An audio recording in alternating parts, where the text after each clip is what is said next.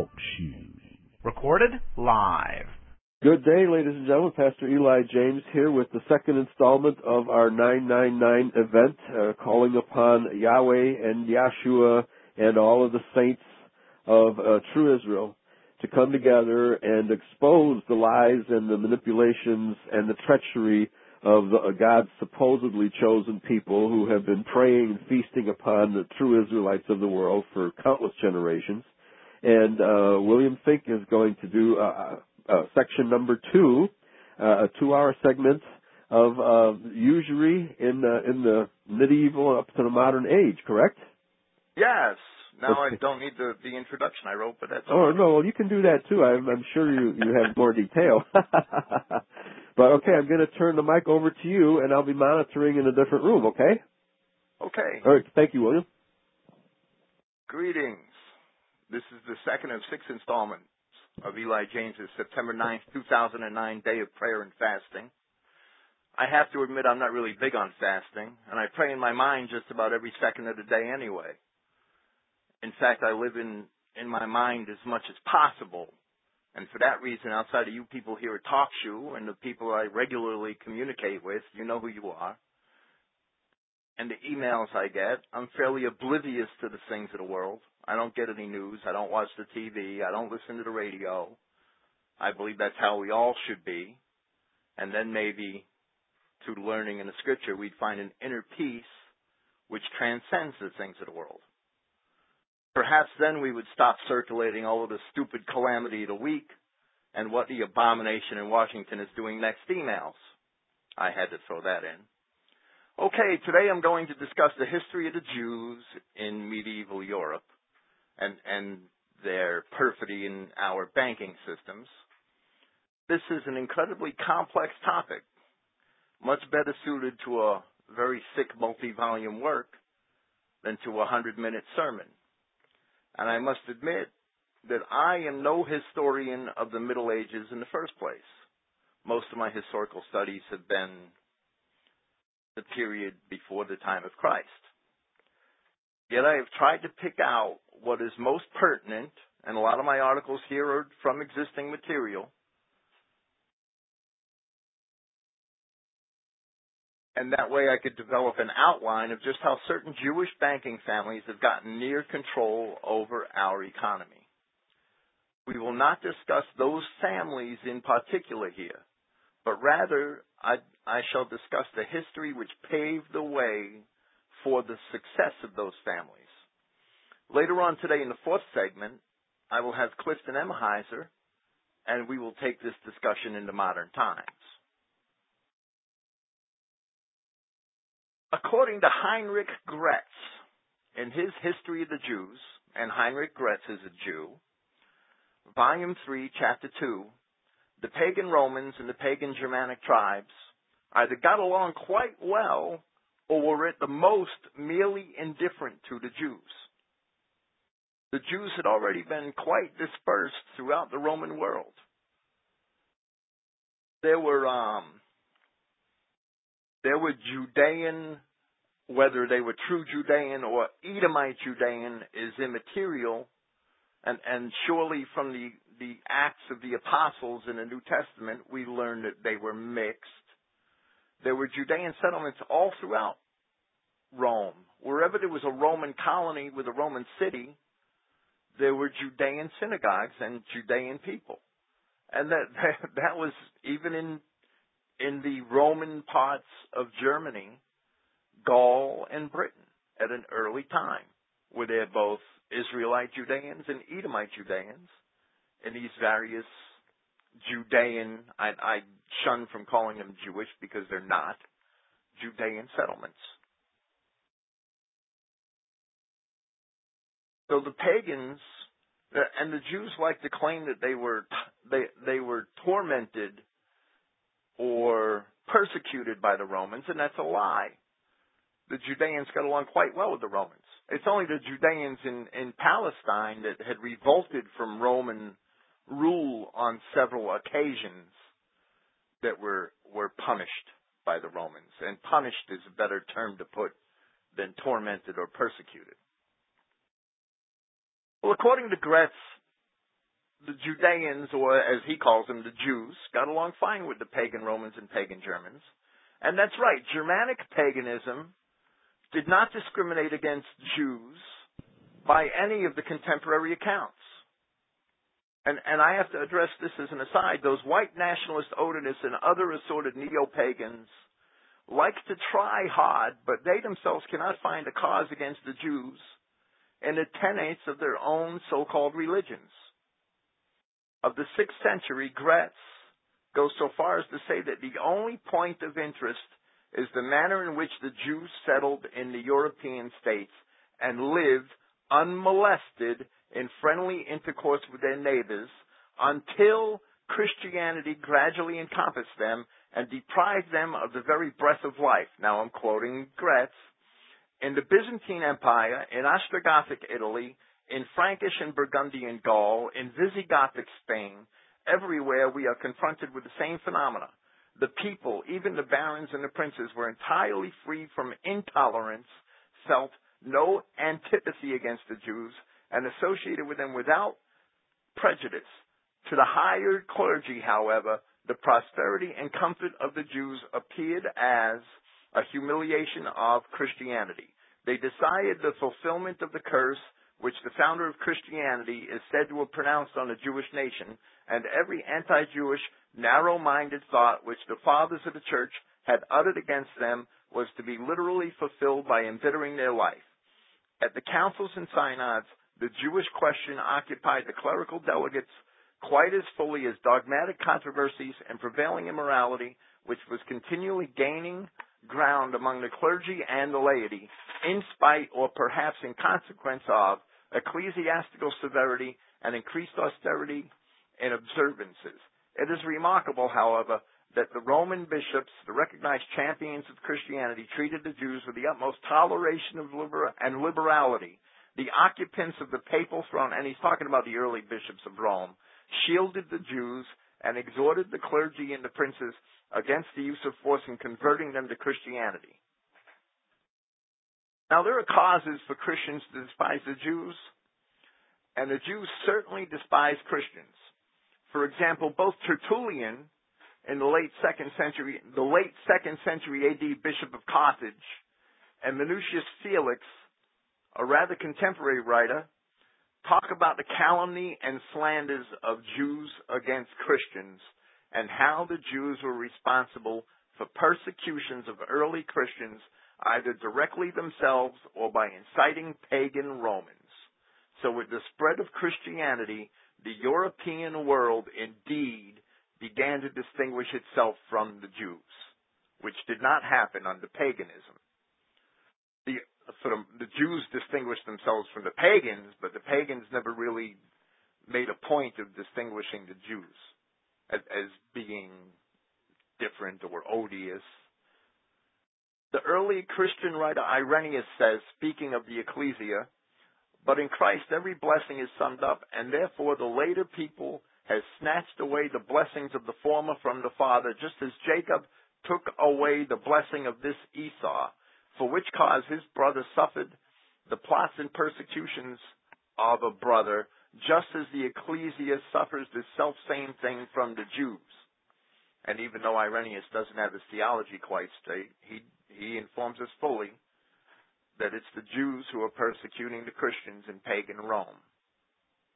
Cyprian and other early church writers also discussed the persecutions of Christians at the hand of the Jews. It's important to understand this because when the pagans came into Roman areas, the Goths and the Vandals and the Alans, and I call them they were half pagan and half Arian Christians actually. They didn't have any remembrance or acquaintance of these Jews. They had no idea what they were like. So of course they had, as Gretz claims, no intolerance of the Jews, because they had no acquaintance with Jewish perfidy. It must be said that many tribes of the Goths and Alans and Vandals had adopted a form of Christianity via the East, and before they finally crossed into Western Europe, or ever came into contact with Italy, called Arianism. This was not because they were Aryans by race, which is actually a different word, Rather, they are said to have adopted the belief that Christ was not actually one and the same as Yahweh, God, a belief which was made popular by a Christian priest named Arius, who lived from about 250 to 336 AD. And by that, we know the time frame in which these Goths and Alans and Vandals were probably converted to Christianity. Some of the Byzantine emperors were even Arian Christians. Later writers, such as the historian Procopius, talk about the divisions or even hatred between Arians and Catholics, a word which was already in use to describe the generally perceived orthodoxy in Christianity of the time. Gretz goes on to say of Christians that those nations, however, which were baptized in the Arian creed showed less intolerance of the Jews. But the more Arianism was driven out of Europe, and the more it gave way before the Catholic religion, the more the Jews were harassed by proselytizing zeal. The early Catholics thought that they had to convert the Jews, just like today's evangelicals think they have to convert the Jews. Their valiant resistance, meaning the Jews, continually incited fresh attacks. Gretz then describes how Catholic Christians began to persecute the Jews. Yet many of his charges are relatively weak from a Christian perspective, and other charges are unrighteous. Yet knowing that the Jews persecuted Christians, which Gretz of course doesn't mention, for so long while they had the upper hand in pagan Europe, the loss of Jewish power over Christians, which was brought by the Catholic Church. The early Catholic Church has to be given credit for that. The loss of Jewish powers over Christians alone was basically the only cause for Jews feeling persecuted. Also, I may conjecture that the only reason the Arians were tolerant of Jews is because until they crossed into the borders of the empire, they were ignorant of the Jews and their calendar. Early on, Jews were settled in various areas of Constantinople. In the 4th and 5th centuries, they lived in an area of Constantinople called the Copper Market, where there was a synagogue as early as 318 AD. That synagogue was converted into a church in 422. The Jewish quarter of Constantinople was moved a few times during the Middle Ages. Yet a Jewish rabbi from Spain who lived in the 12th century, Benjamin of Tudela, visited Constantinople in his travels around 1176 AD. And he wrote an account where, among other things, he says that no Jew dwells in the city. The Jews have been expelled beyond one arm of the sea. They are shut in by the channel of Sophia on one side, and they can reach the city by water only. Whenever they visit it for the purpose of trade, the number of Jews at Constantinople amounts to 2,000 Rabbinites and 500 Karaites who live in one spot, but a wall divides them. In other words, in the Jewish quarter, a wall divides the two sects of Jews. Many of the Jews are manufacturers of silk cloth. Many others are merchants, some of them being extremely rich. But no Jew is allowed to ride upon a horse except a certain Rabbi Solomon. He is the king's physician.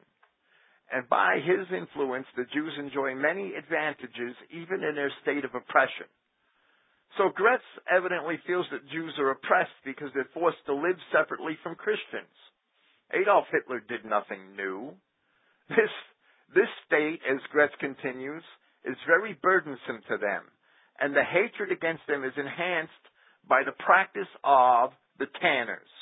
And now these tanners are Jews, who pour out their filthy water in the streets and even before the very doors of Jews, who being thus defiled, become objects of hatred to the Greeks. So evidently we have, and Gretz doesn't state it explicitly, we have Greeks visiting the Jewish sector of the city, probably to buy their wares. The yoke is severely felt by the Jews, both good and bad. They are exposed to beatings in the streets and must submit to all sorts of harsh treatment. But the Jews are rich, so they can't be being beaten too bad. The Jews are rich, good, benevolent, and religious men who bear the misfortunes of exile with humility. Now, we have here a Jewish aspect of the Jewish life in Constantinople, and evidently the Jews in Constantinople in the 12th century are quite wealthy. We see that Jews thrived in medieval Byzantium, while hating it at the same time. They claimed persecution by the Greeks, and they were rich. Will they ever stop making unjust claims against us? The Jewish quarter was burned by the Turks in 1453 when they conquered Constantinople. Yet it is said that the fall of the city appeared to Jews to herald their redemption. The Targum for Lamentations 4:21 was believed to prophesy the downfall of the so-called guilty city. Some Jews predicted that their redemption would occur in the same year, 1453. Let me say that redemption to the Jews really means Jewish rule over Christians, something they've achieved today. Today, in the mind of the Jews, they're being redeemed. They have no other redemption ever. The Jews believe that they're their own Messiah, and they evidently believe this at the fall of Constantinople also. Going back to the 6th century, Gretz writes, in Greece, Macedonia, and Illyria, the Jews had been settled a long time.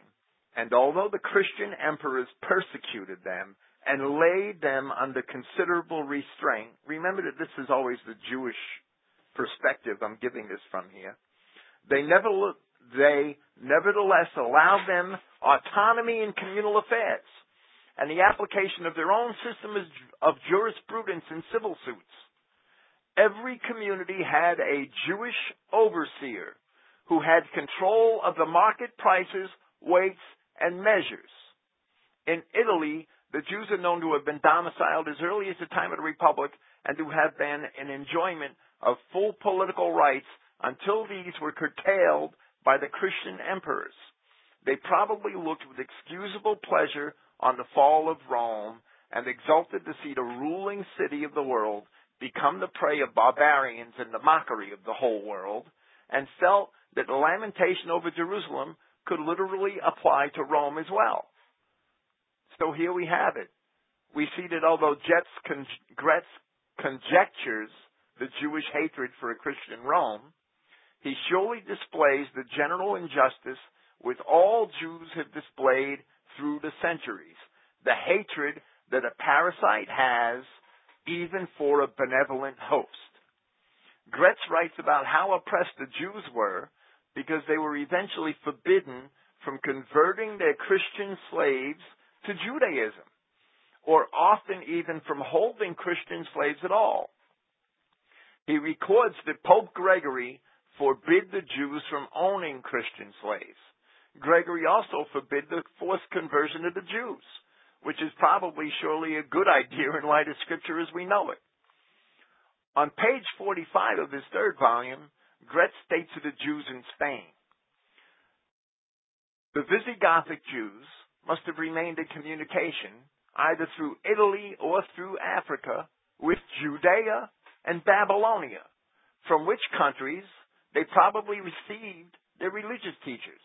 They adhered strictly to the precepts of the Talmud, abstained from wine made by non-Jews, and admitted their heathen and Christian slaves into the covenant of Abraham, as ordained by the Talmud. So Gretz here reveals that Judaism is nothing like the Hebrewism of the Old Testament, because we know that's impossible to admit anybody but Abraham's seed into his covenant.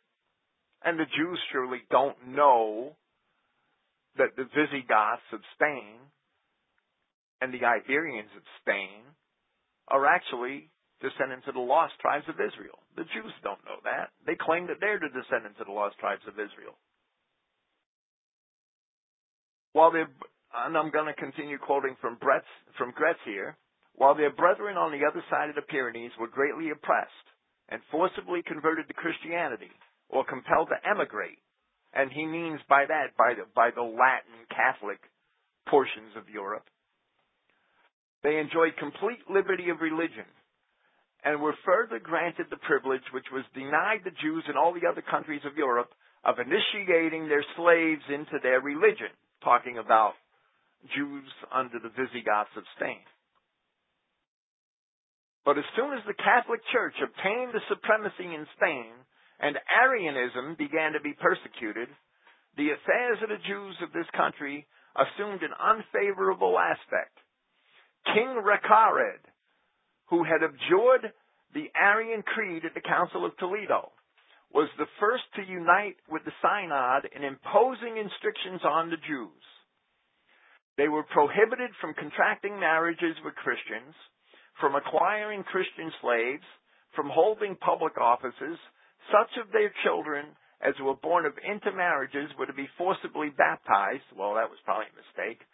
They were thus made to assume an isolated position, which pained them all the more as they were animated by a sense of honor. Yeah, right.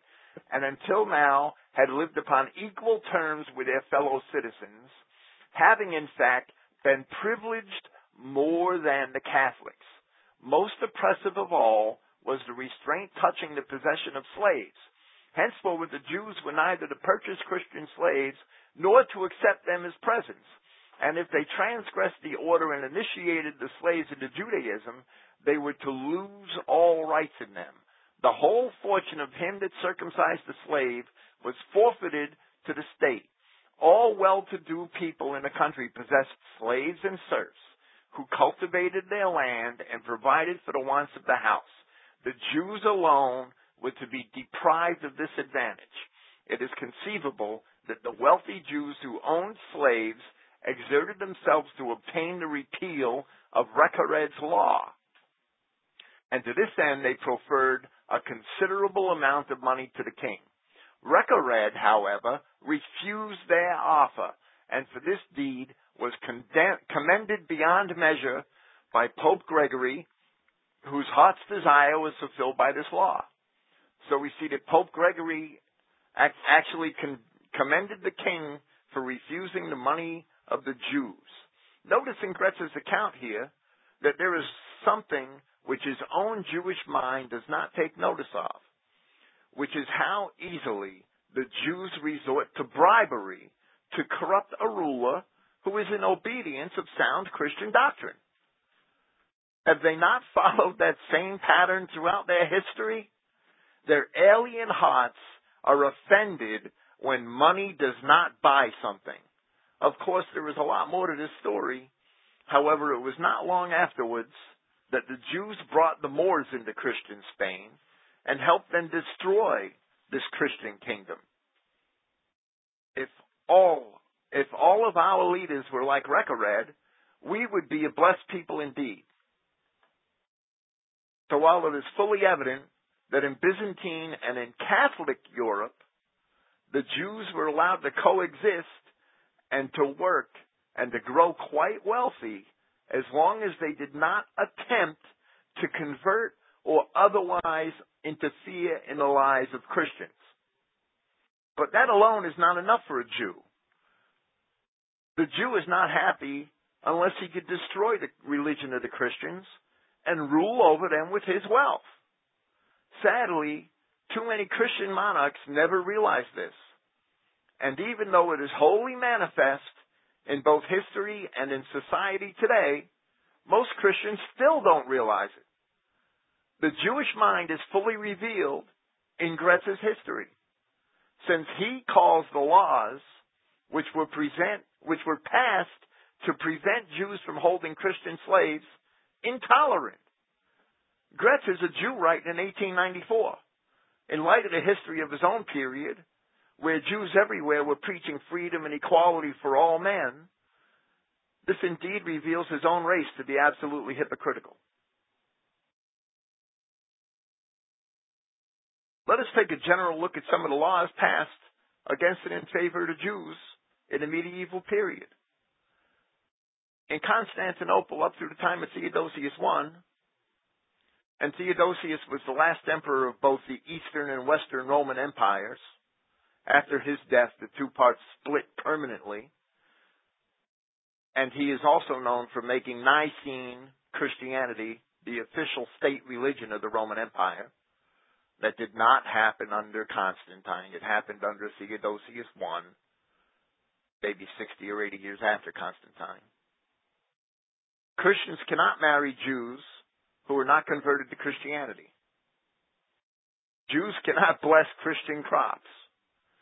Christians could have no sex with pagans, and the penalty was 5 years of no communion. Jews were burned to death if they attacked a converted Christian. Jews were forbidden from converting slaves to Judaism. Relations, including marriage, were forbidden between Jewish men and Christian women. Now, in 341 AD, the Council of Antioch, Christians were forbidden from celebrating Passover. Well, that was a mistake, but they wanted to distinguish themselves from the Jews. Under Theodosius, however, Judaism was not prohibited by any law, and Theodosius opposed any attempt to destroy synagogues, and Judaism was declared a lawful sect. They just weren't allowed to convert, intermarry, or rule over Christians. Now, Jews think that that's highly oppressive.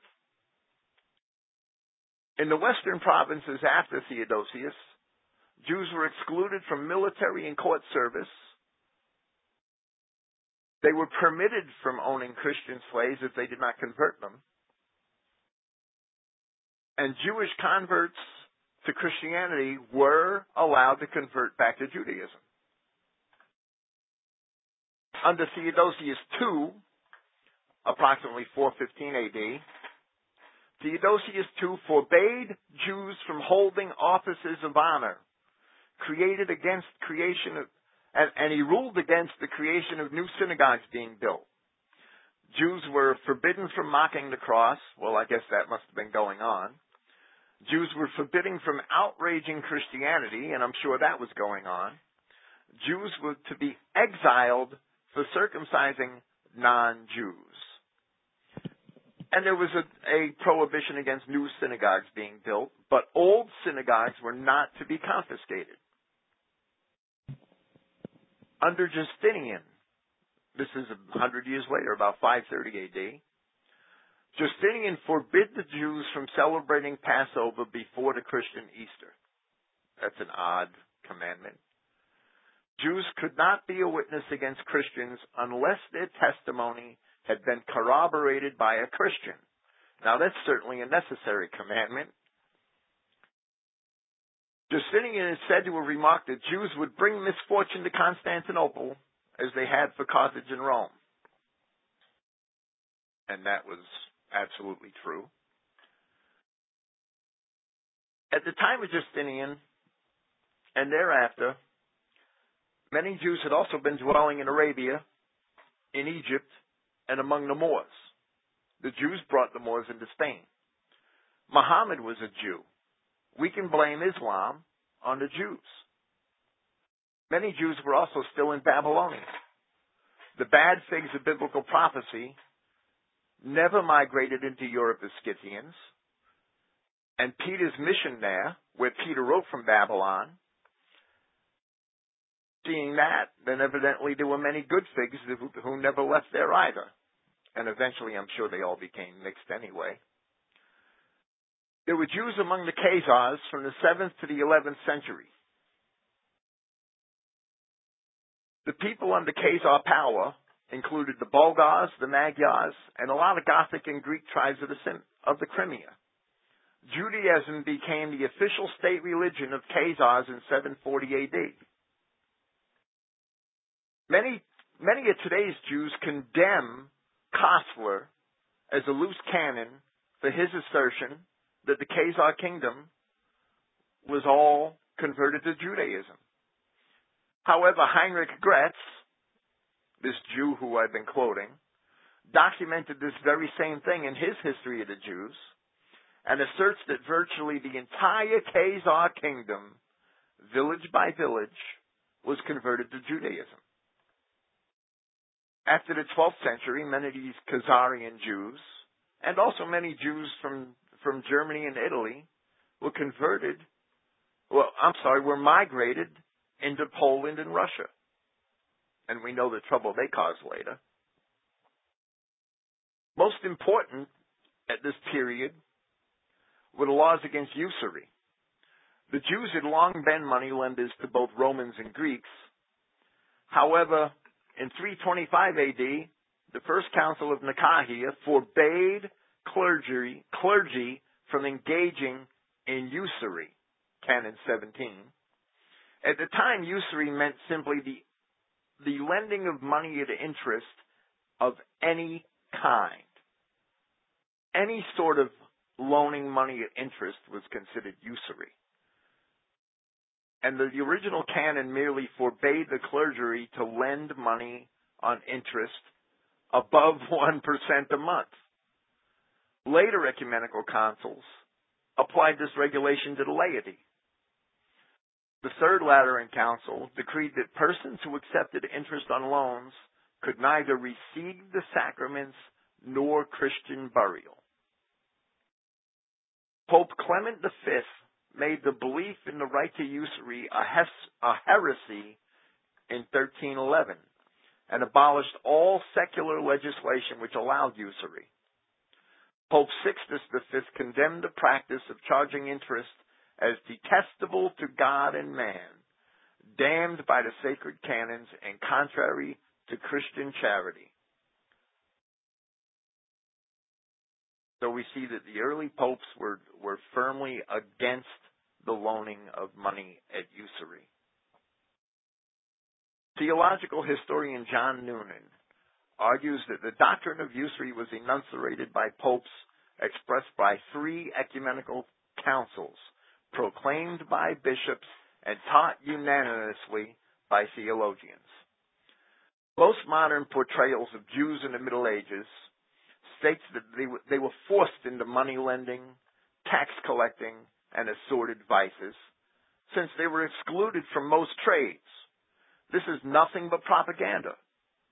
We've seen here the portrayal by Jews themselves of Jewish life in Byzantium that proves that this is propaganda.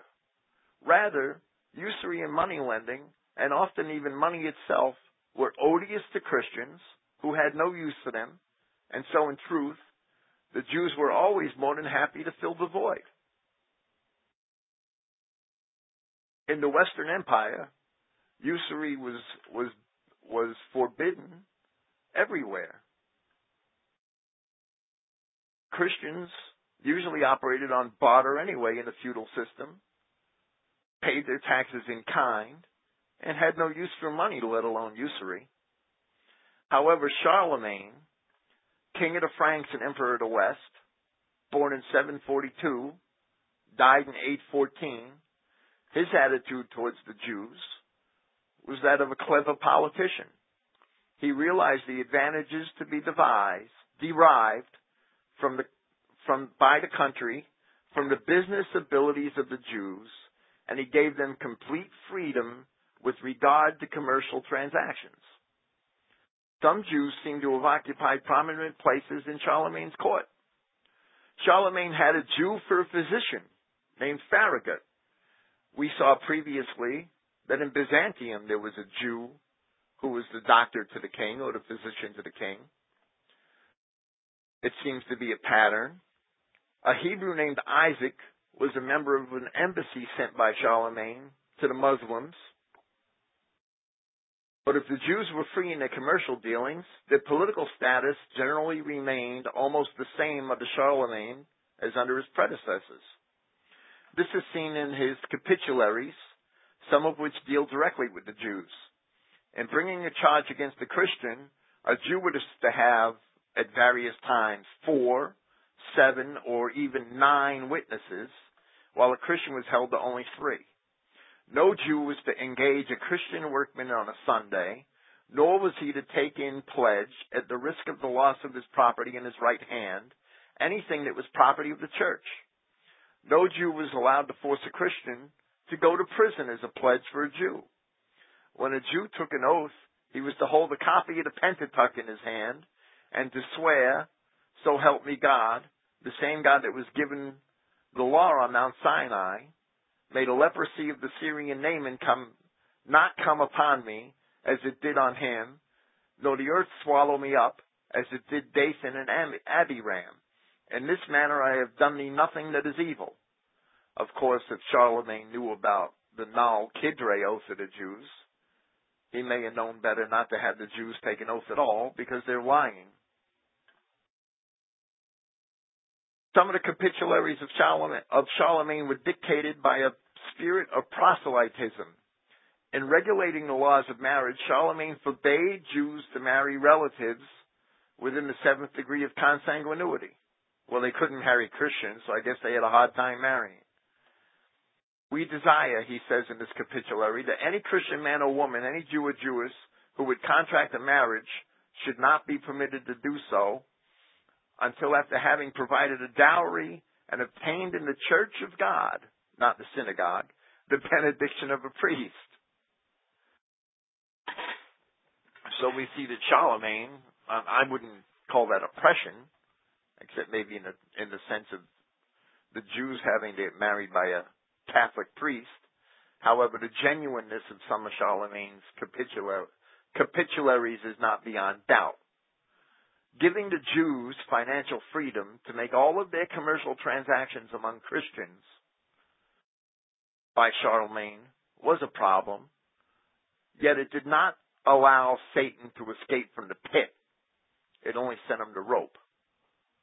The Jews, especially in the northern countries, which were still very tribal in their development, were always seen as aliens wherever they went, and they were forced to live apart from Christians.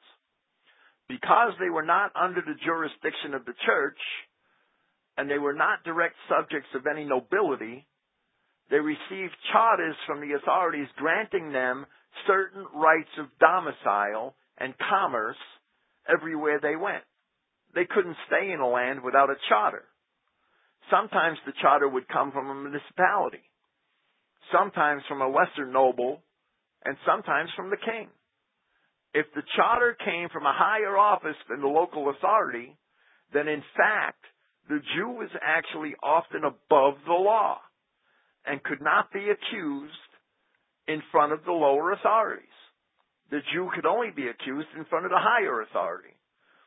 This was a constant source of friction all through the Middle Ages between Christians and Jews, while the Jews themselves were often treated as chattel or property by the king who gave them the charter. During the medieval period, there were on many occasions serious accusations against the Jews, especially for the ritual murder of Christians and Christian children. The Jews usually got away with these charges through the bribery of the nobles or the kings. I have just put up a page at Christogenea containing documentaries, and they're not complete, and I apologize for that. I can't find them all. But it's a series of documentary films on Jewish ritual murder of Christians, and these films explain a lot of this. Because the Jews so often got away with their crimes, this was the primary cause of the periodic pogroms against the Jews. The Jews today, in their histories, they always complain about these pogroms, which were periods in which Christians rose up against the Jews in medieval Europe and drove them out or exterminated them. But the Jews never, ever tell us why these pogroms occurred.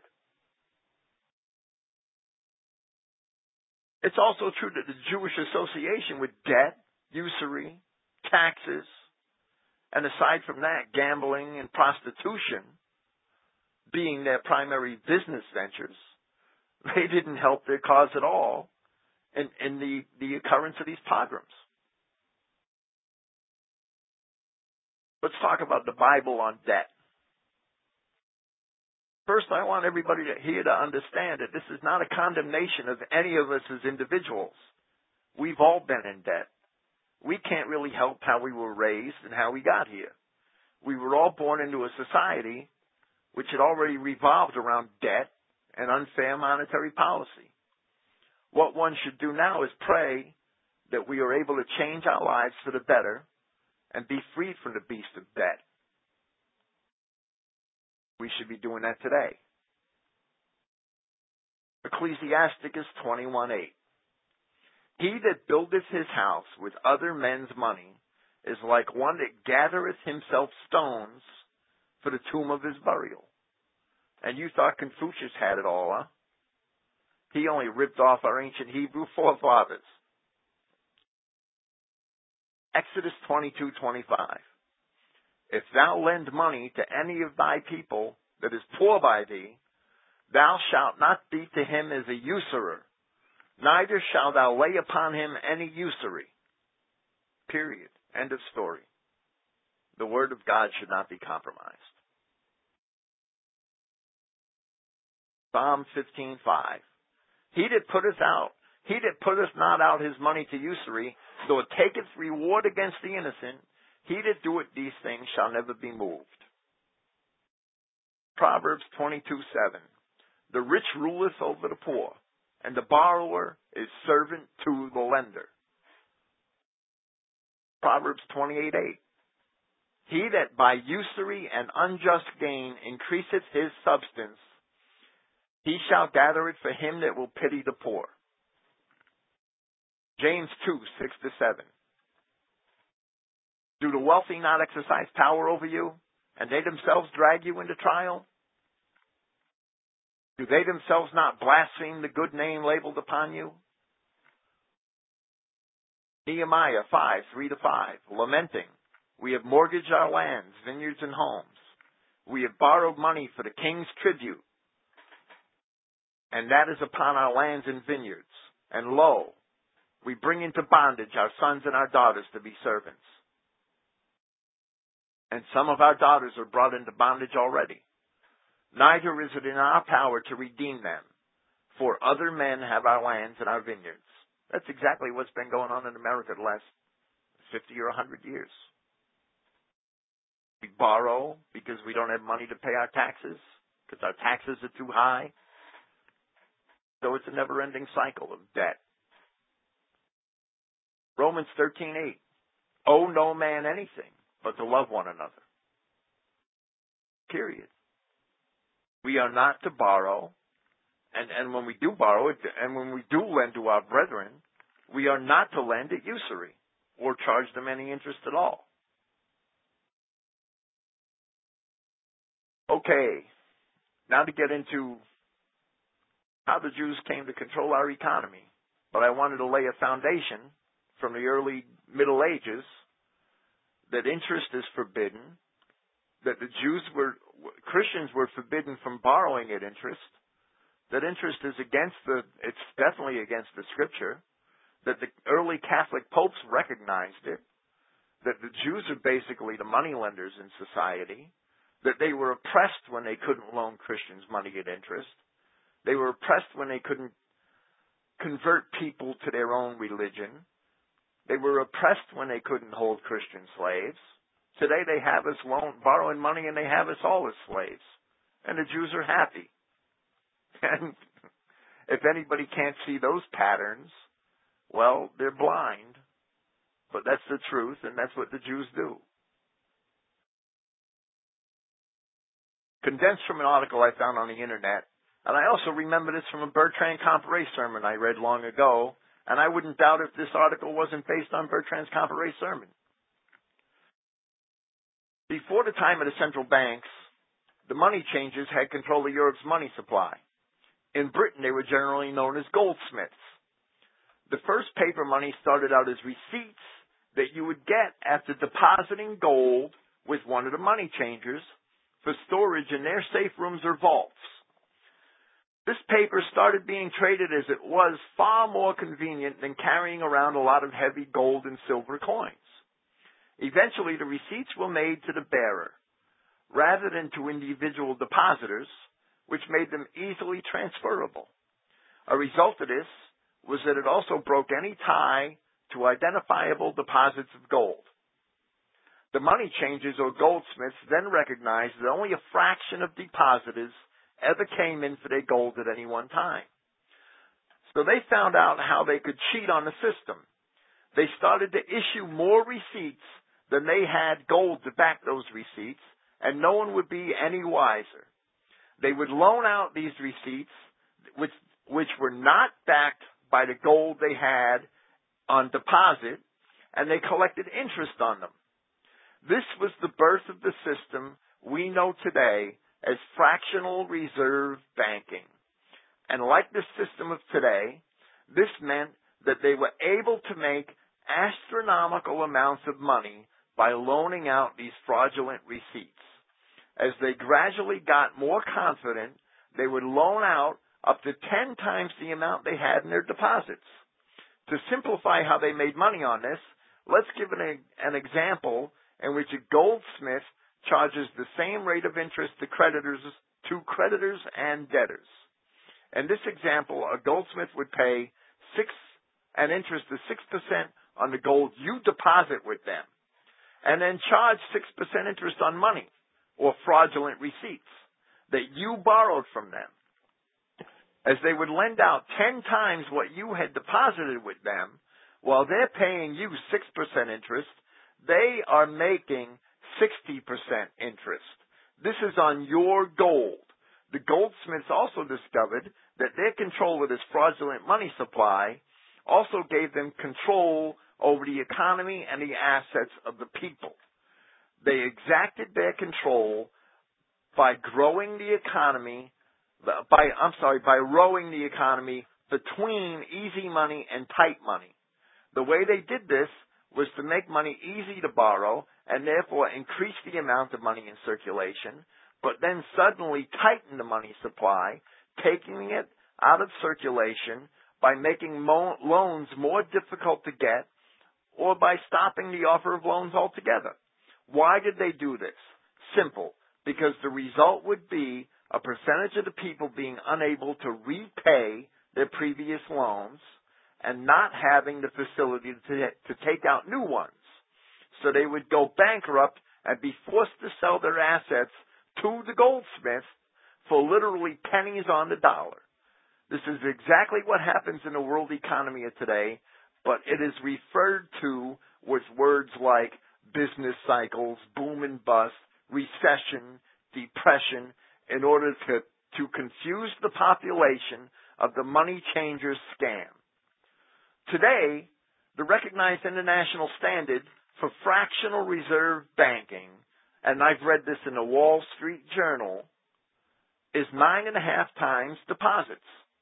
A bank can loan out 9.5 times what the people have deposited in the bank.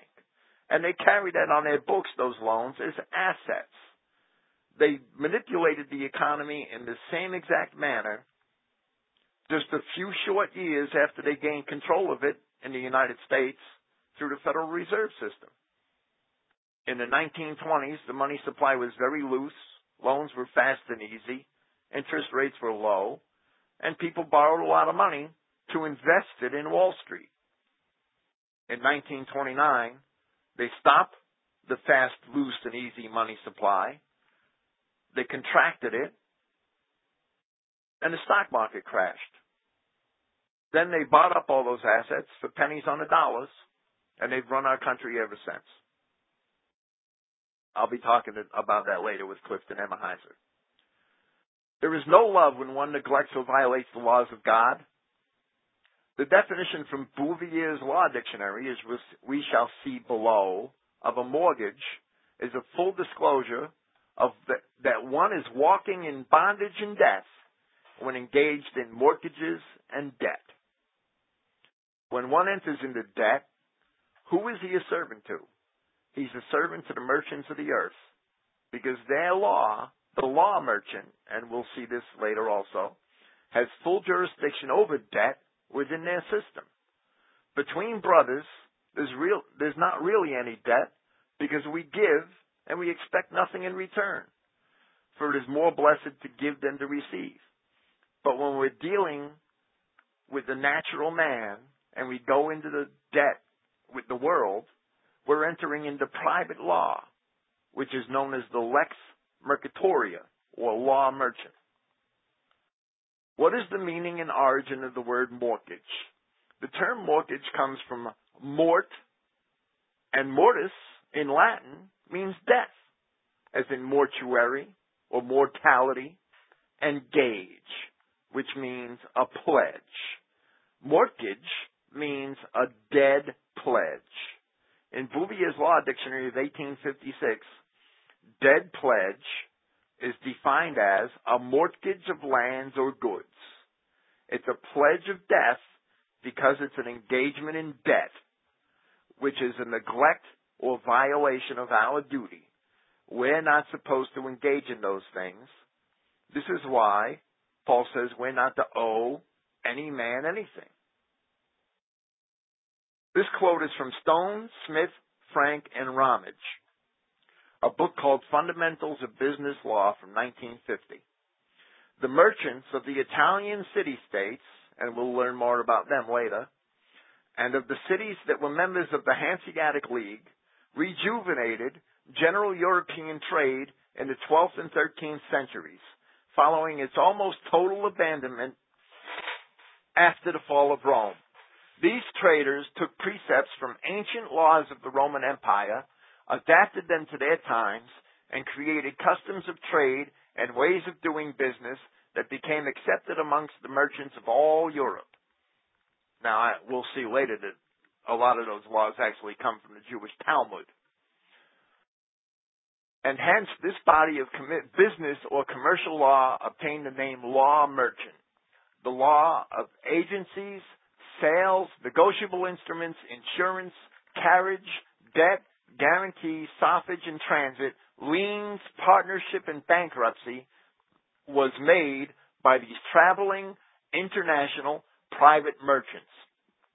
In other words, the whole debt system that's set up today, when one enters into it, one is entering into that law of private merchants, and that's who one becomes a servant to. The idea of paying interest on anything that is loaned to you is foreign to the Word of God, because usury is condemned by God.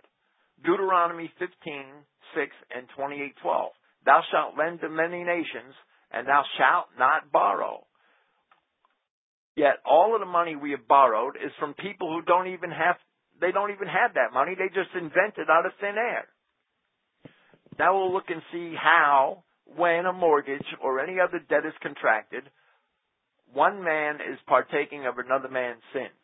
Basically, the mortgage system originated in ancient Babylon, and by partaking of the ways of Babylon, we're forsaking the ways of God.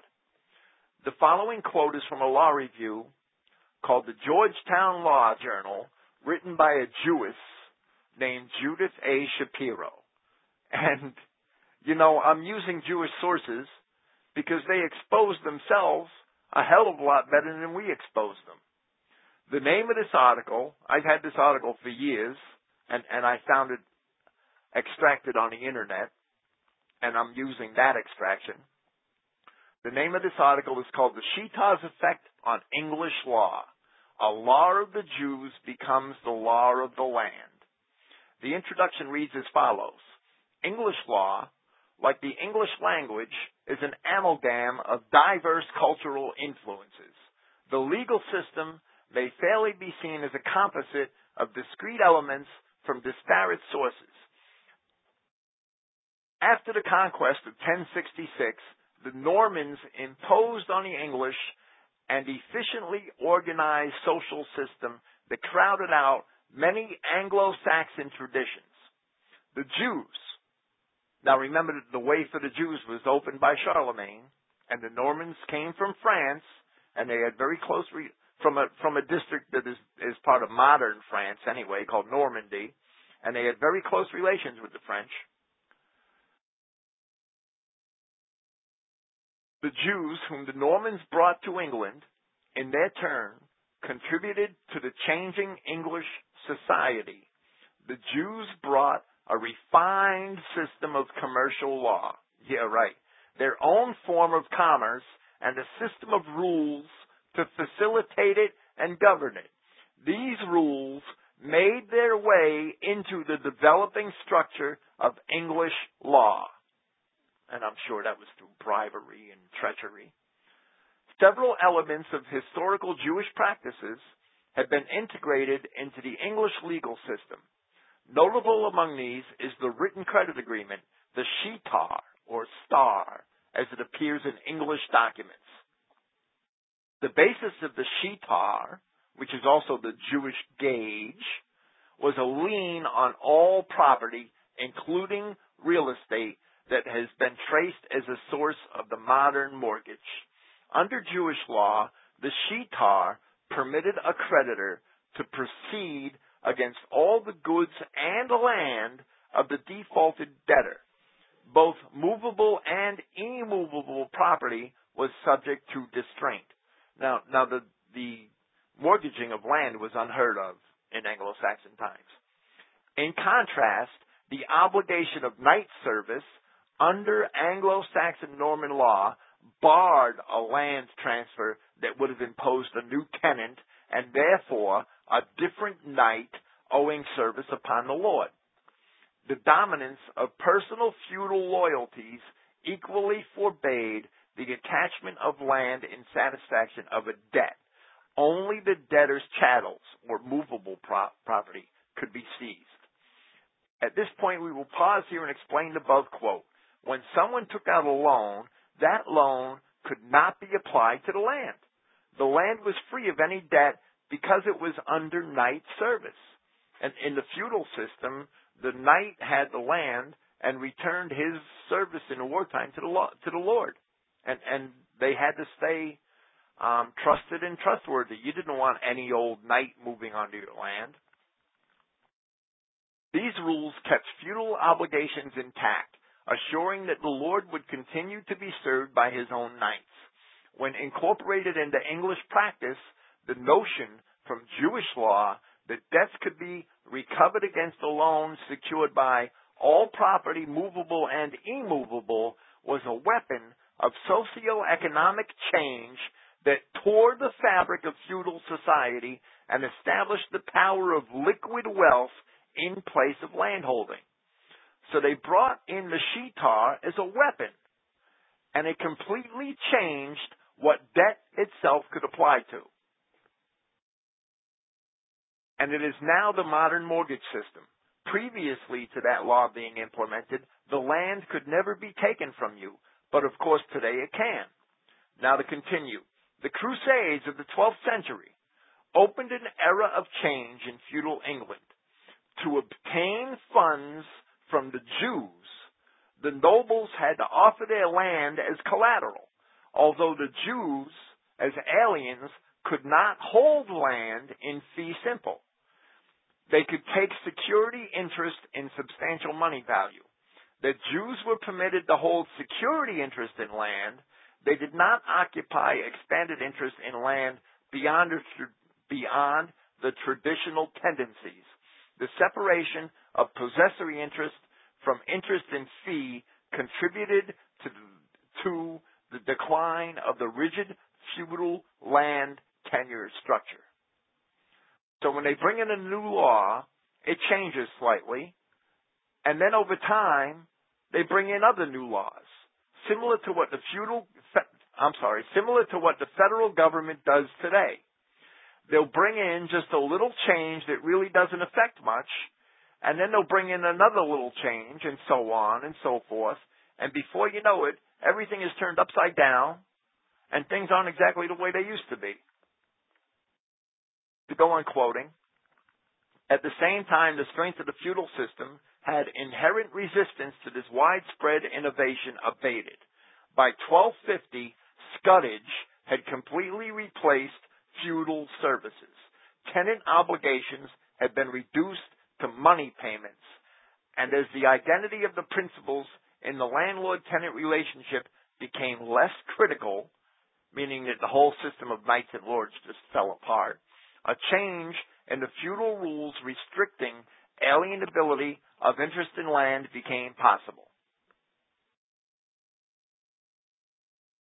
In the same law review, under the section, The Jewish Credit Agreement in Feudal England, page 1182, it explains the more intricate history of the shitar in Jewish law.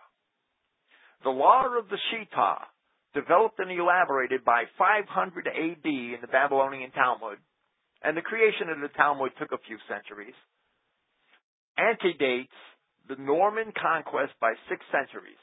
Historically, the sheetar was an instrument that established formal obligation either in contract or in debt. At the moment that a debtor acknowledged his indebtedness through a sheetar, a general lien was established encumbering all the debtor's property as security for ultimate repayment. In case of default, the creditor could proceed not only against movable and immovable property held by the debtor, but also against encumbered land that the debtor had already transferred to a third party. The debt attached to the land in the creditor's lien had priority over subsequent alienations. Because of the severe obligation imposed by the sheetar, the contents of the instrument followed a standard form designed to inspire authenticity and precision. Each sheetar recited standard clauses of obligation, the creditor's right to customary modes of execution, and a final phrase stating that the document was not merely a forum, but a statement of an express contract. Inserted into the forum language were the names of the parties, the sum and the currency of the debt, and the date of the obligation, thereby indicating the creation of the lien. To prevent fraud, the document was signed by two witnesses who knew the parties. So when you see the description of the original sheetar, it's the same description as the modern mortgage. To continue, a nation of wanderers, in adapting a variety of cultures, determined that the language in which the sheetar was written should be irrelevant to its legal validity. Thus, in dealing with the surrounding non-Jewish populace, Jews were content that loan agreements be formalized in Latin or in the Norman French of early England. Generally, Jewish parties and witnesses were to test in Hebrew and Christians in French or Latin. Although neither party may have understood the other's language, the document had the full force of law in both communities. The crucial limitation on debt collection under Jewish law was that a creditor had a lien against the debtor's land, but not against the debtor's person. Personal freedom was not to be diminished by a debt obligation, and that changed later, and a credit could not enslave anyone who was unable to repay him, a creditor. The origin of this practice was the biblical protection of the dignity of debtors as embodied in the injunction not to enter the debtor's home to receive a pledge, but rather to wait outside for the debtor to bring it out. This was the structure of the law of obligation that the Jews brought with them to England. So what we see here is the modern mortgage system in its origin. It came out of the Babylonian Talmud, and it was adopted by the merchants of the world, the banking system. Therefore, it is fully revealed that he who engages in a mortgage is yoked with those of the world. Ruling during an era of socio-economic change from 1272 to 1307, King Edward was wont to legislate accordingly, and Edward was weary of the Jews. Thus, he issued laws forbidding the Jews from holding real property, denying them usurious practice, and ordered them to wear distinctive dress and identifying badges. So Hitler did nothing new when he forbade Jews from owning land and making them wear distinctive dress and identifying marks. On its face, it would appear that he was repeating history. But even as he restricted Jewish moneylenders, Edward expanded the universe of non-Jewish money lending. He had before him a model of secured debt contracts enforced for centuries by the royal courts for the royal users. What we see from the above is that the non-Jews picked up on the ways of the Jews and became one with them in their Babylonian Talmud. So we're not talking strictly about the Jews. We're talking about the spirit of this Antichrist, which is promoted and enlarged by both the kings and the merchants of the earth. In the Statute of Merchants in 1285, Edward extended to creditors the forms of registry, remedy, and enforcement that had previously been the substance of the exchequer of the Jews. Under the statute, a debtor acknowledged the existence of his debt before the mayor and one of the recording clerks. The clerks recorded in the debt two rolls one to remain with the mayor and one with the clerks. In his own recognizable handwriting, the clerk prepared a debt instrument to which the debtor affixed his seal and the officials affixed the king's seal. The instrument was given to the creditor, who had presented to the mayor and the courts to prove his rights if the debtor defaulted. More than the enrollment, procedures paralleled the structures of the exchequer of the Jews. The remedies also extended to Christian creditors, the relief formerly available only to the Jews. No longer was a Christian creditor's release before judgment limited by the debtor's absence. If the Christian creditor presented to the mayor a matured acknowledged debt instrument corresponding to an enrolled debt, he had established full right to relief. If the debtor did not pay, the creditor eventually obtained access to the debtor's lands, even as the Jews had already been doing for years. And if the creditor was ejected from the debtor's lands, he could bring in a seize of noble decision to be put back in possession. The statute of merchants expressly allowed merchants damages and all necessary and reasonable costs in their labors, suits, delays, and expenses. The same label that disguised the otherwise usurious interest in Jewish contracts.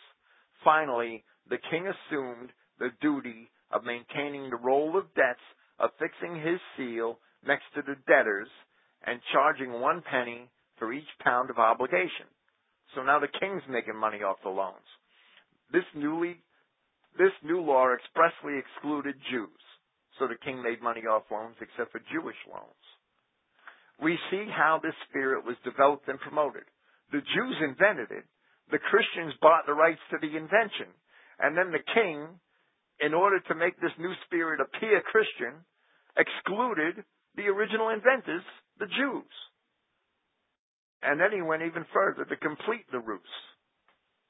5 years after the Statute of Merchants, Edward first expelled the Jews from England.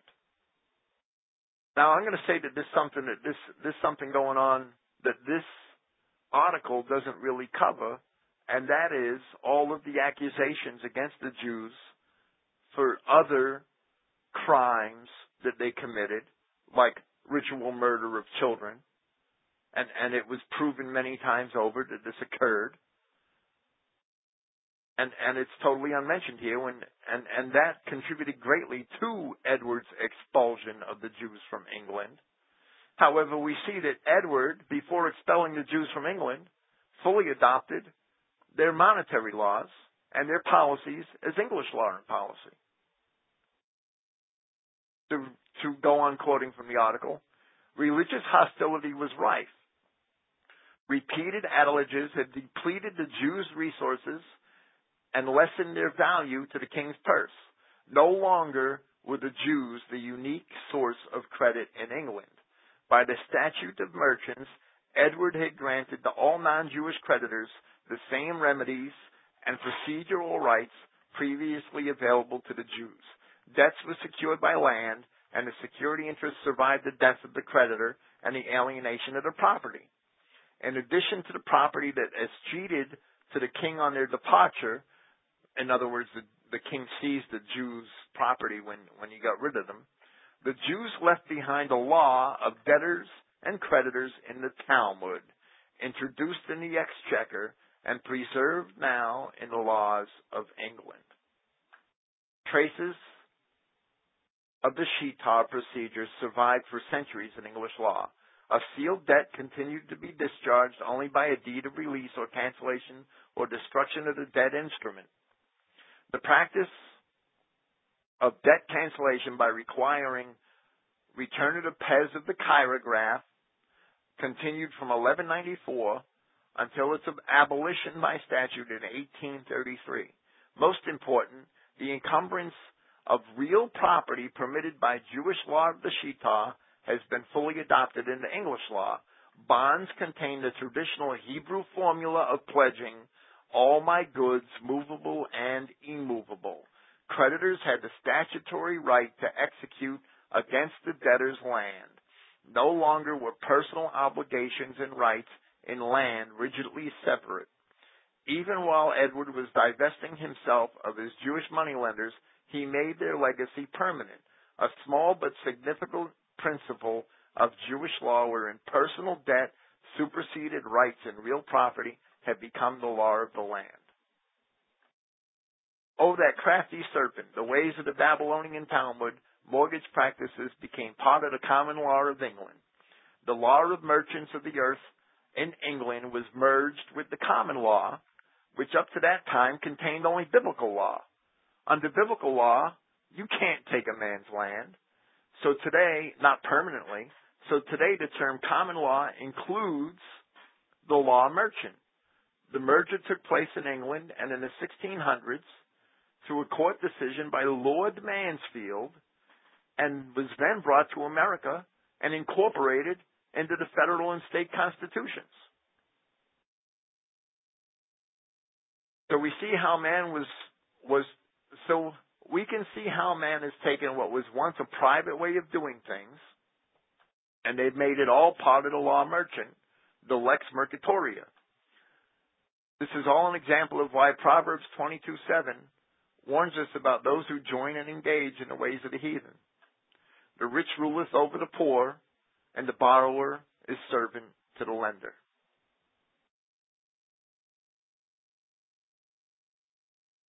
A lot of financial restraints were also lifted against the Jews,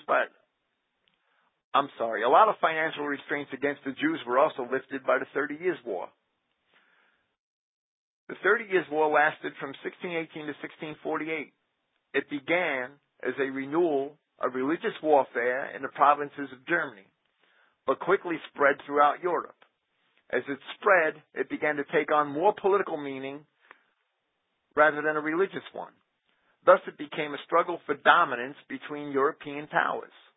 Catholic France, led by Cardinal Richelieu, allied with the Protestant princes of Germany and the Protestant king of Sweden against the Holy Roman Empire.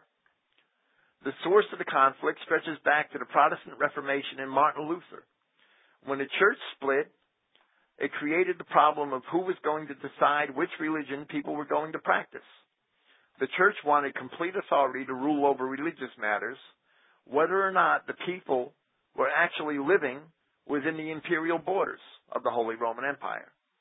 The German princes wanted to be able to decide for themselves which religion the people inside their borders practiced. France and Sweden entered the conflict when they realized that they could gain power at the expense of the Holy Roman Empire.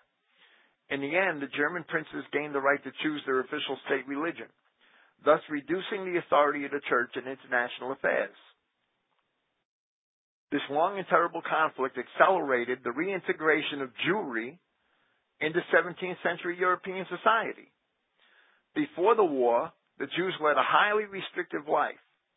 The Cossack pogroms of the late 1500s killed over 40,000 Jews, thus creating an environment of death and destruction that isolated the Jews against violent Cossacks of Poland. On top of this, the Jews were only allowed to live in very few European countries. In England, the Jewish population was still expelled. In 1290, France and Spain followed suit in 1394 and 1492.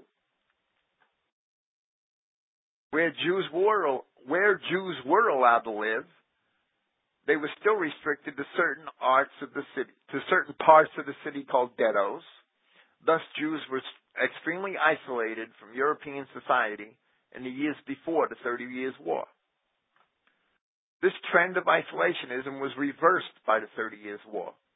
The largest reason for the reintegration of Jews into society was the development of a good relationship with the Holy Roman Emperor. To explain this unlikely match, we must look at the advancements of Jews in the economic sphere. While Jews were continually persecuted and mistreated socially, they succeeded greatly in economics. Many Jews made fortunes off of the trading and exploratory voyages of Spain and Portugal in the 15th century. Also, many Jews, as a result of religious tendencies of Christians, were bankers. Christians weren't bankers. Thus, in many places, they were the sole suppliers of loans and bank accounts. Thus, many Jews were wealthy and experienced in international matters. As the 30 Years' War raged on, the Holy Roman Emperor began to run out of money. Fighting a war against three large European powers that had vast monetary resources was incredibly expensive. The Holy Roman Treasury was struggling to provide the added expenses of the war. In Italy at this time, there were an incredible amount of Jews, and we'll get to them in a few minutes. These Jews lived harsh lives. They were confined to ghettos and were legally recognized as a race inferior to Christians. However, they were extremely prosperous merchants, bankers, and traders. Thus, they had incredible monetary sources at their disposal. The emperor saw a golden opportunity in the plight of the Jews. Because they lived such hard lives, they could provide loans in exchange for certain freedoms that Christian bankers took for granted. In this way, the treasury would be refilled without having to repay interest on expensive loans. As a result of this relationship, Judenstadt, a Jewish ghetto in Prague, was spared when the rest of the city was burned to the ground by the imperial army. This ghetto was also enlarged and improved. Thus, a Jewish population of a few hundred in 1600 grew to a Jewish population of a few thousand by 1650. In 1623, in exchange for a large no-interest loan to the Holy Roman Emperor, Jews in Italian cities were allowed to trade in wine, cloth, and grain. Christian merchants had previously monopolized this activity. The policy of freedom in exchange for money was not just practiced in the empire. As the war continued and the other participants began to run out of money, they too developed this strategy. In Vienna, a community of Jews was allowed to build a synagogue. Up to this point, the building of synagogues had been outlawed since 1421 in Vienna. In nearly every major city in Europe, Jews were granted access to trade fairs. They had been systematically banished from all trade fairs because they were competition for Christian merchants. They were allowed back into the trade fairs because it increased their financial security, and thus more money could be extracted from them. Thus, as a result of the cost of war, Jews were reintegrated into society. But let me say that this isn't entirely fair, because the Catholics had already gotten soft on usury and justified it by redefining it, and this was at the hands of Jewish influence. From a paper by Catholic economist Joseph Burke. In 1515, the Fifth Lateran Council defined the real, quote-unquote, real meaning of usury when, from its use, a thing which produces nothing is applied to the acquiring of gain and profit without any work, any expense, or any risk. Burke argues that the economic conditions of the Middle Ages could not have justified any payment of interest, but structural changes to the economy, including the abolition of slavery, inflation, and the emergence of markets for investment, justify interest on the basis of default risk, the costs of inflation, and opportunity costs. I would counter Burke by saying that the emergence of markets for investment, the structural changes to the economy, and the inflation, which he's pointing a finger at as factors in the allowance of usury by the church and the redefinition of it in order to allow it, were all brought to us by those same usurers who have always profited from usury.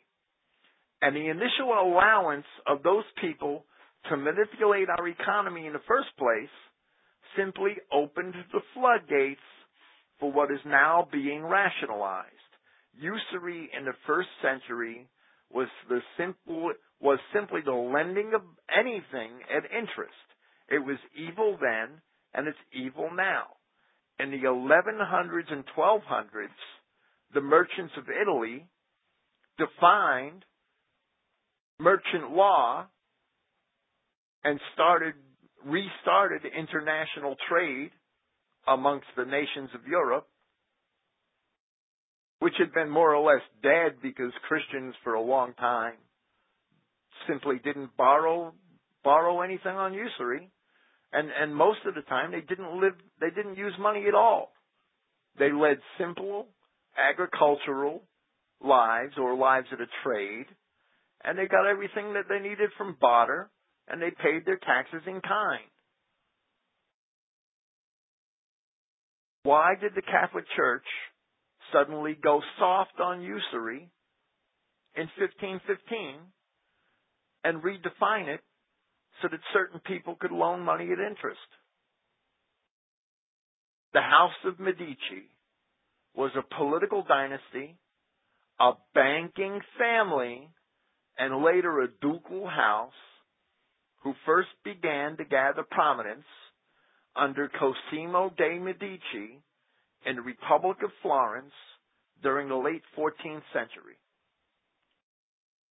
The Medici family came from the agricultural Mugello region north of Florence, being mentioned for the first time in a document of 1230. The origin of the name is uncertain. Well, that's not true. Medici is plural of medico, meaning medical doctor. The family gradually rose until they were able to found the Medici Bank. The bank was the largest in Europe during the 15th century, which is the 1400s. Seeing the Medici gain political power in Florence, though officially they remained simply citizens rather than monarchs, the Medici produced 3 popes of the Catholic Church, and in 1531 they became the hereditary dukes of Florence. The duchy would soon be elevated to the Grand Duchy of Tuscany after a territorial expansion. Their wealth and influence initially derived from the textile trade, guided by the guild of the Arti della Lana. Like other such families, they dominated their city's government. They were able to bring Florence under the family's power, allowing for an environment where art and humanism could flourish. They fostered and inspired the birth of the Italian Renaissance, along with other families of Italy, such as the Visconti and Sforza of Milan, and the Este of Ferrara, and the Gonzaga of Mantua. The Medici Bank was one of the most prosperous and respected institutions in Europe. There are some estimates that the Medici family were the wealthiest family in Europe for a period of time. From this base, they acquired political power, initially in Florence, and later in wider Italy and Europe. A notable contribution to the profession of accounting was the improvement of the general ledger system through the development of the double-entry bookkeeping system for tracking credits and debts. This system was first used by accountants working for the Medici family in Florence. So we have a banking family running the Catholic Church at the same time that the Catholic Church goes soft on usury, all right in the middle of the Reformation and the break from the Church by half of Christendom. Not that the Reformation held the line against the bankers, for not long afterwards, as we shall see, they too succumbed to the money powers. The Medici popes were Leo X and Clement VII, and it was also Leo XI who died not quite a month after becoming pope. They were, for much of the 16th century, the de facto rulers of both Florence and Rome. This is not the final word for Catholics who were against usury, and subsequent popes would condemn it, but it is a major turning point in the attitudes of many in the Church.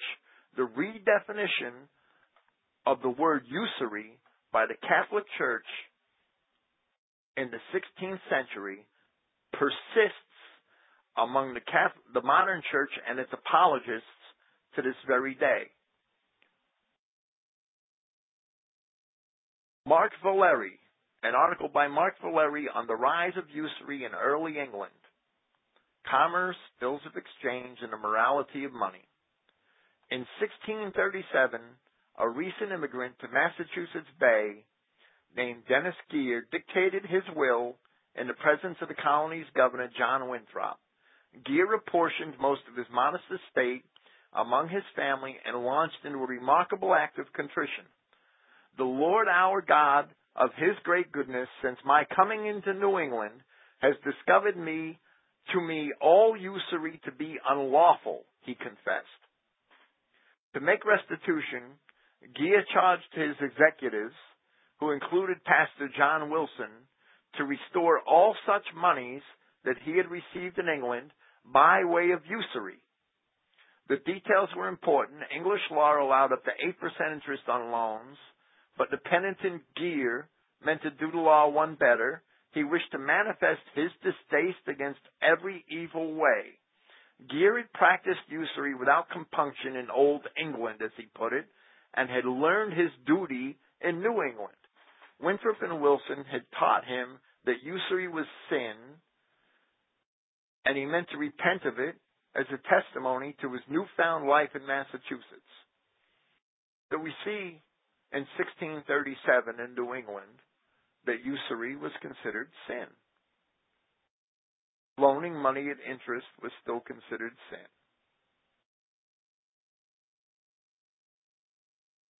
From the mid-16th century to the 17th century, few topics aroused such extensive debate even in New England. In 1699, the third-generation Boston pastor Cotton Mather informed New Englanders that the Puritan ministers of the Boston area no longer regarded usury as sinful.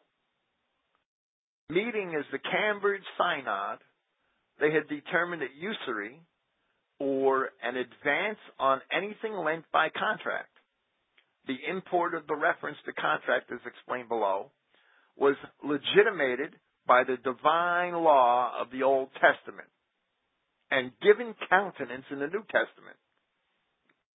So under Cotton Mather in 1699, Puritan ministers suddenly changed their mind about usury.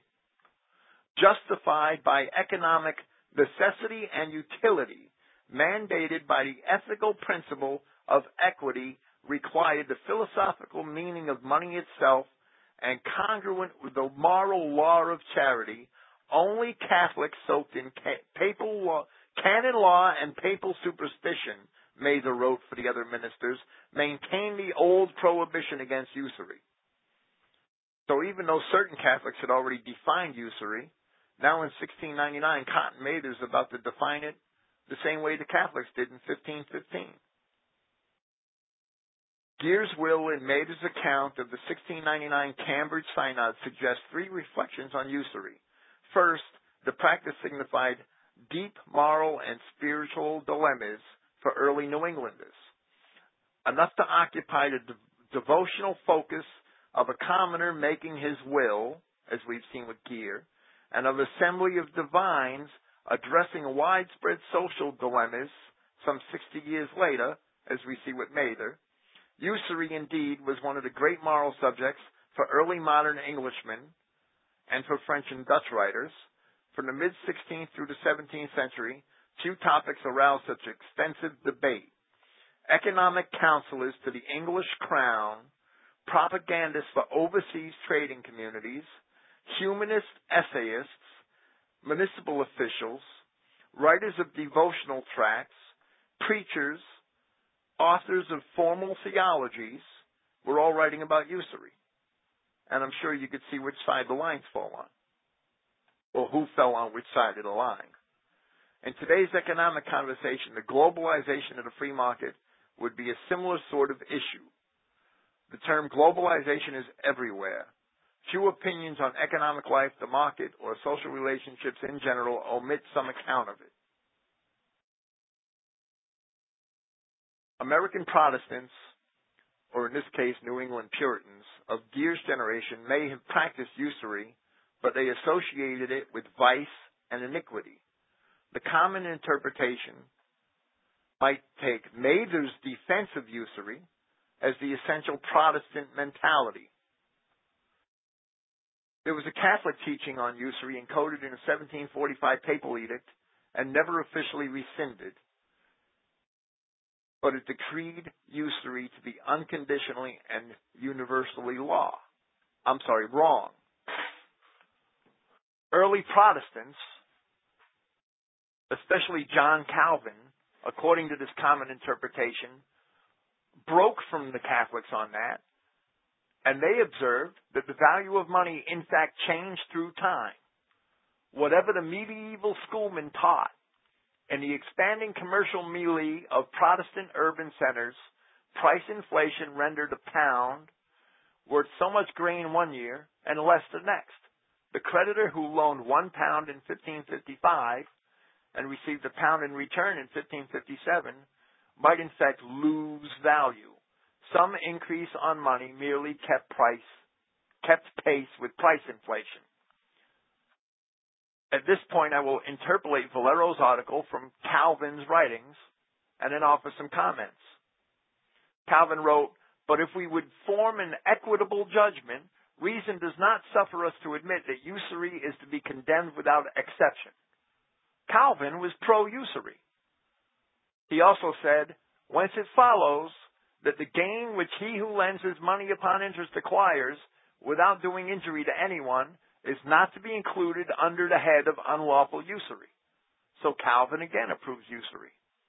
In response to Calvin, I must countenance that this entire mentality of price inflation and usury being essential in the first place is only due to the fact of not identifying the culprits who were wont to manipulate the money supply. We see the same thing in the United States in the late 1800s, where the markets were consistently agitated and depressed in order to persuade the corrupted and gullible politicians to approve a private central bank. All of Calvin's arguments in favor of usury are sophistic and deviate from the true meaning of Scripture. In contrast to Calvin, Martin Luther and all of the German reformers condemned usury strongly and directly. Martin Luther says, "Besides such necessary ecclesiastical affairs, there would be also in the political estate innumerable matters of great importance to improve. There is the disagreement between the princes and estates.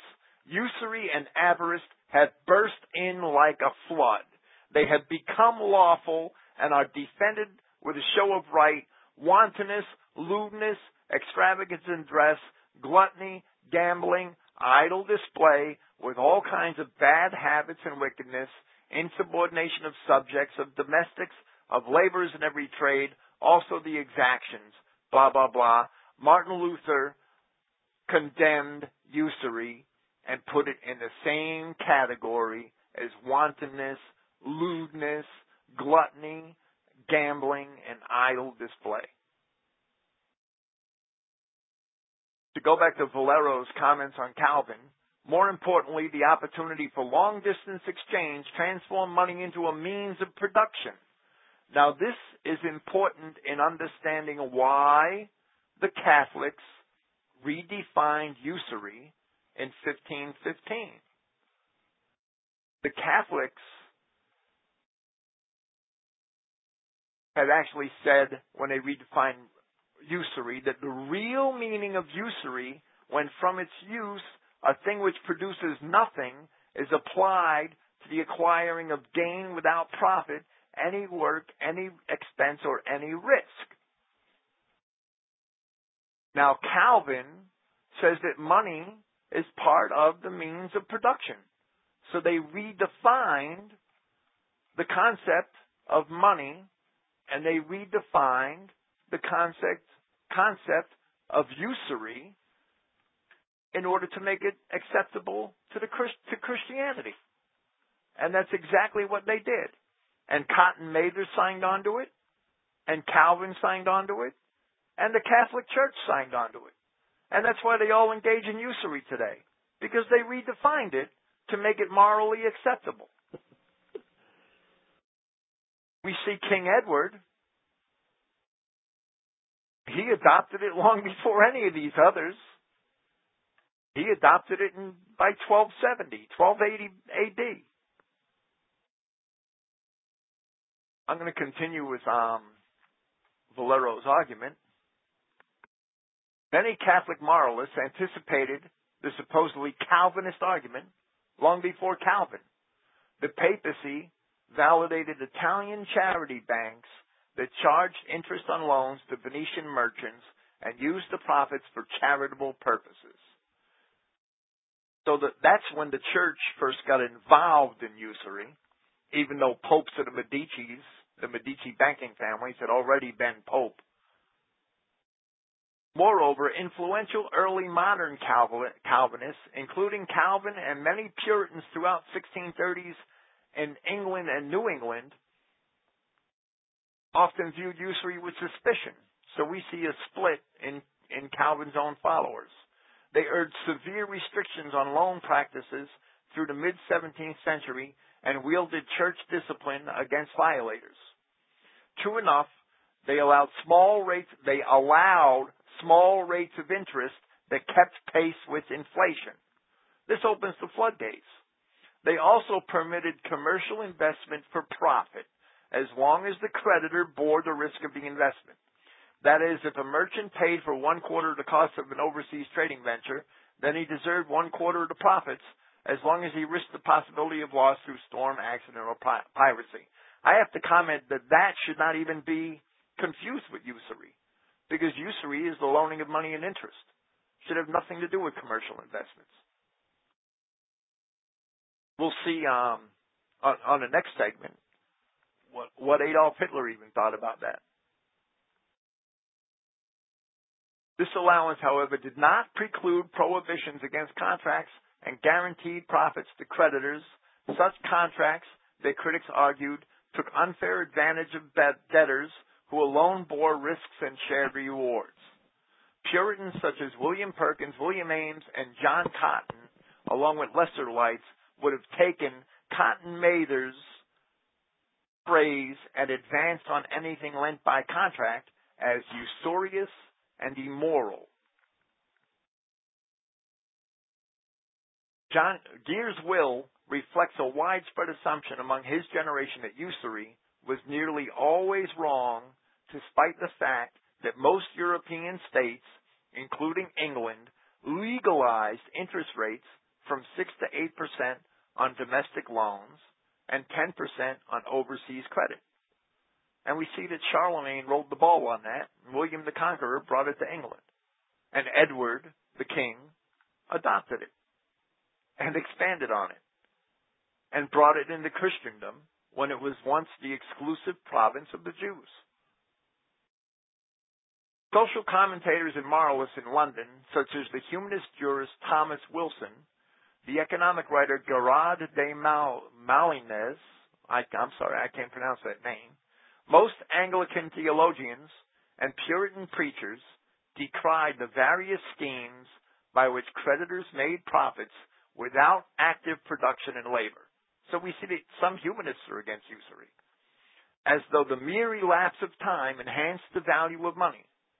They complain that usury, outside of proper recompense for inflation and the risks of investing in commercial ventures, appeared to corrupt nearly every economic transaction in the economy. By the 1620s, usury had become for its critics a synodoc or synonym for nearly every form of avaricious dealing, especially market-induced misbehavior. However, much humanist and religious moralists accepted small amounts of interest and commercial investment as legitimate. They especially condemned the financier who made a living solely from lending money. The Dutch Reformed Church went so far as to mandate excommunication for the sin of being a banker. Usurer was the worst form of name-calling.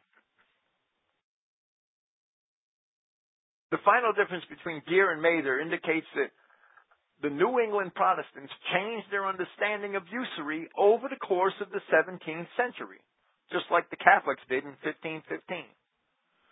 During the great expansion of overseas commerce from the 1650s through the 1680s, social commentators in England and America began to reconsider the boundaries between licit and improper loan practices.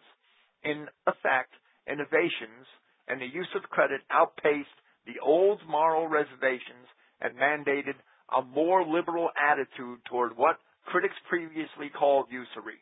And I'm going to take offense to those remarks by Valero here, because he's missing something. In the 1600s and in the 1700s, the Jews were already here. The Jews were already in our port cities, awaiting shipments from overseas for sale. They were already loaning and borrowing money at interest. They were already corrupting Christian pastors with their belief that we need to be able to borrow money at interest in order to buy these products. It's a fact of history that in the early New York newspapers, such as the New York Herald, we see advertisements placed by Jews advertising every time a commercial ship comes into port. The Jews would place ads in the newspapers and advertise their wares. The first department stores were really the wharves in this country, were really the wharves of New York and Boston. And this entire influence is left out of most of the assessments of the church's acceptance of usury in the 15 and 16 and 1700s. And we see that the Catholics started this in 1515, while their popes were from the De Medici banking family. And the Protestants began to accept usury in the late 1600s and struggled with it, and they struggle with it even still. It's evil. It should never be allowed. The loaning of money at interest should simply not be allowed. Okay. Bill? I'm not quite finished. Well, I'm wondering if we're going to get to the foundation of the Bank of England. Well, I'm going to talk about that with Clifton. Oh, okay. Okay? Yeah. I mean, I have notes here. I could talk about it here, but... No, I mean, if you're going to cover that with Clifton, by all means, yeah. Yeah, I just want to make sure that we end approximately 10-2 so we have enough time to make the changeover to the other code. Okay. All right. Then let me go. Okay. While critics of usury found it increasingly difficult to specify the proper use of credit, a new genre of social commentary published in London from the 1660s through the 1690s legitimated free-floating interest rates and a rising loan fees as an economic necessity and a national mandate. Now note that the Bank of England was founded in 1694. Cromwell, looking for funds to overthrow the king, went to Holland. And he borrowed from supposedly Dutch financiers the funds he needed and returned to England and overthrew the king. And as soon as Cromwell overthrew the king, he allowed the Jews back into England. A Jewish, well, not quite Jewish, I have his name, and I'll discuss it with Clifton Emahiser. The founder of the Bank of England in 1694 got his financing from those same Dutch bankers that financed Cromwell. And that's basically how the Bank of England was founded. And I'll discuss more of it this afternoon. Okay. Very good. Well, it amazes me, Bill, and what you just presented here should be mandatory economics, economics 101. Well, I hope I was clear, because I think I put people to sleep, because it's a hard story to get apart, to get across in 2 hours. Oh, yeah. And I wanted to show that, the Jews were excluded from early Christianity, and that was done mostly by the Catholics. Of course, yeah. The Catholic Church didn't need to practice usury because they had, the indulgences. They had booty from the Crusades. Well, yeah, they had a lot of other sins that I couldn't. Right. I mean, this. I said at the beginning, this takes many volumes and a 100-minute sermon. It just don't make it. It's difficult. Yeah. Plus, they didn't have the expertise at money lending and foreclosure. Only the Jews. As you said, they learned that from Babylon.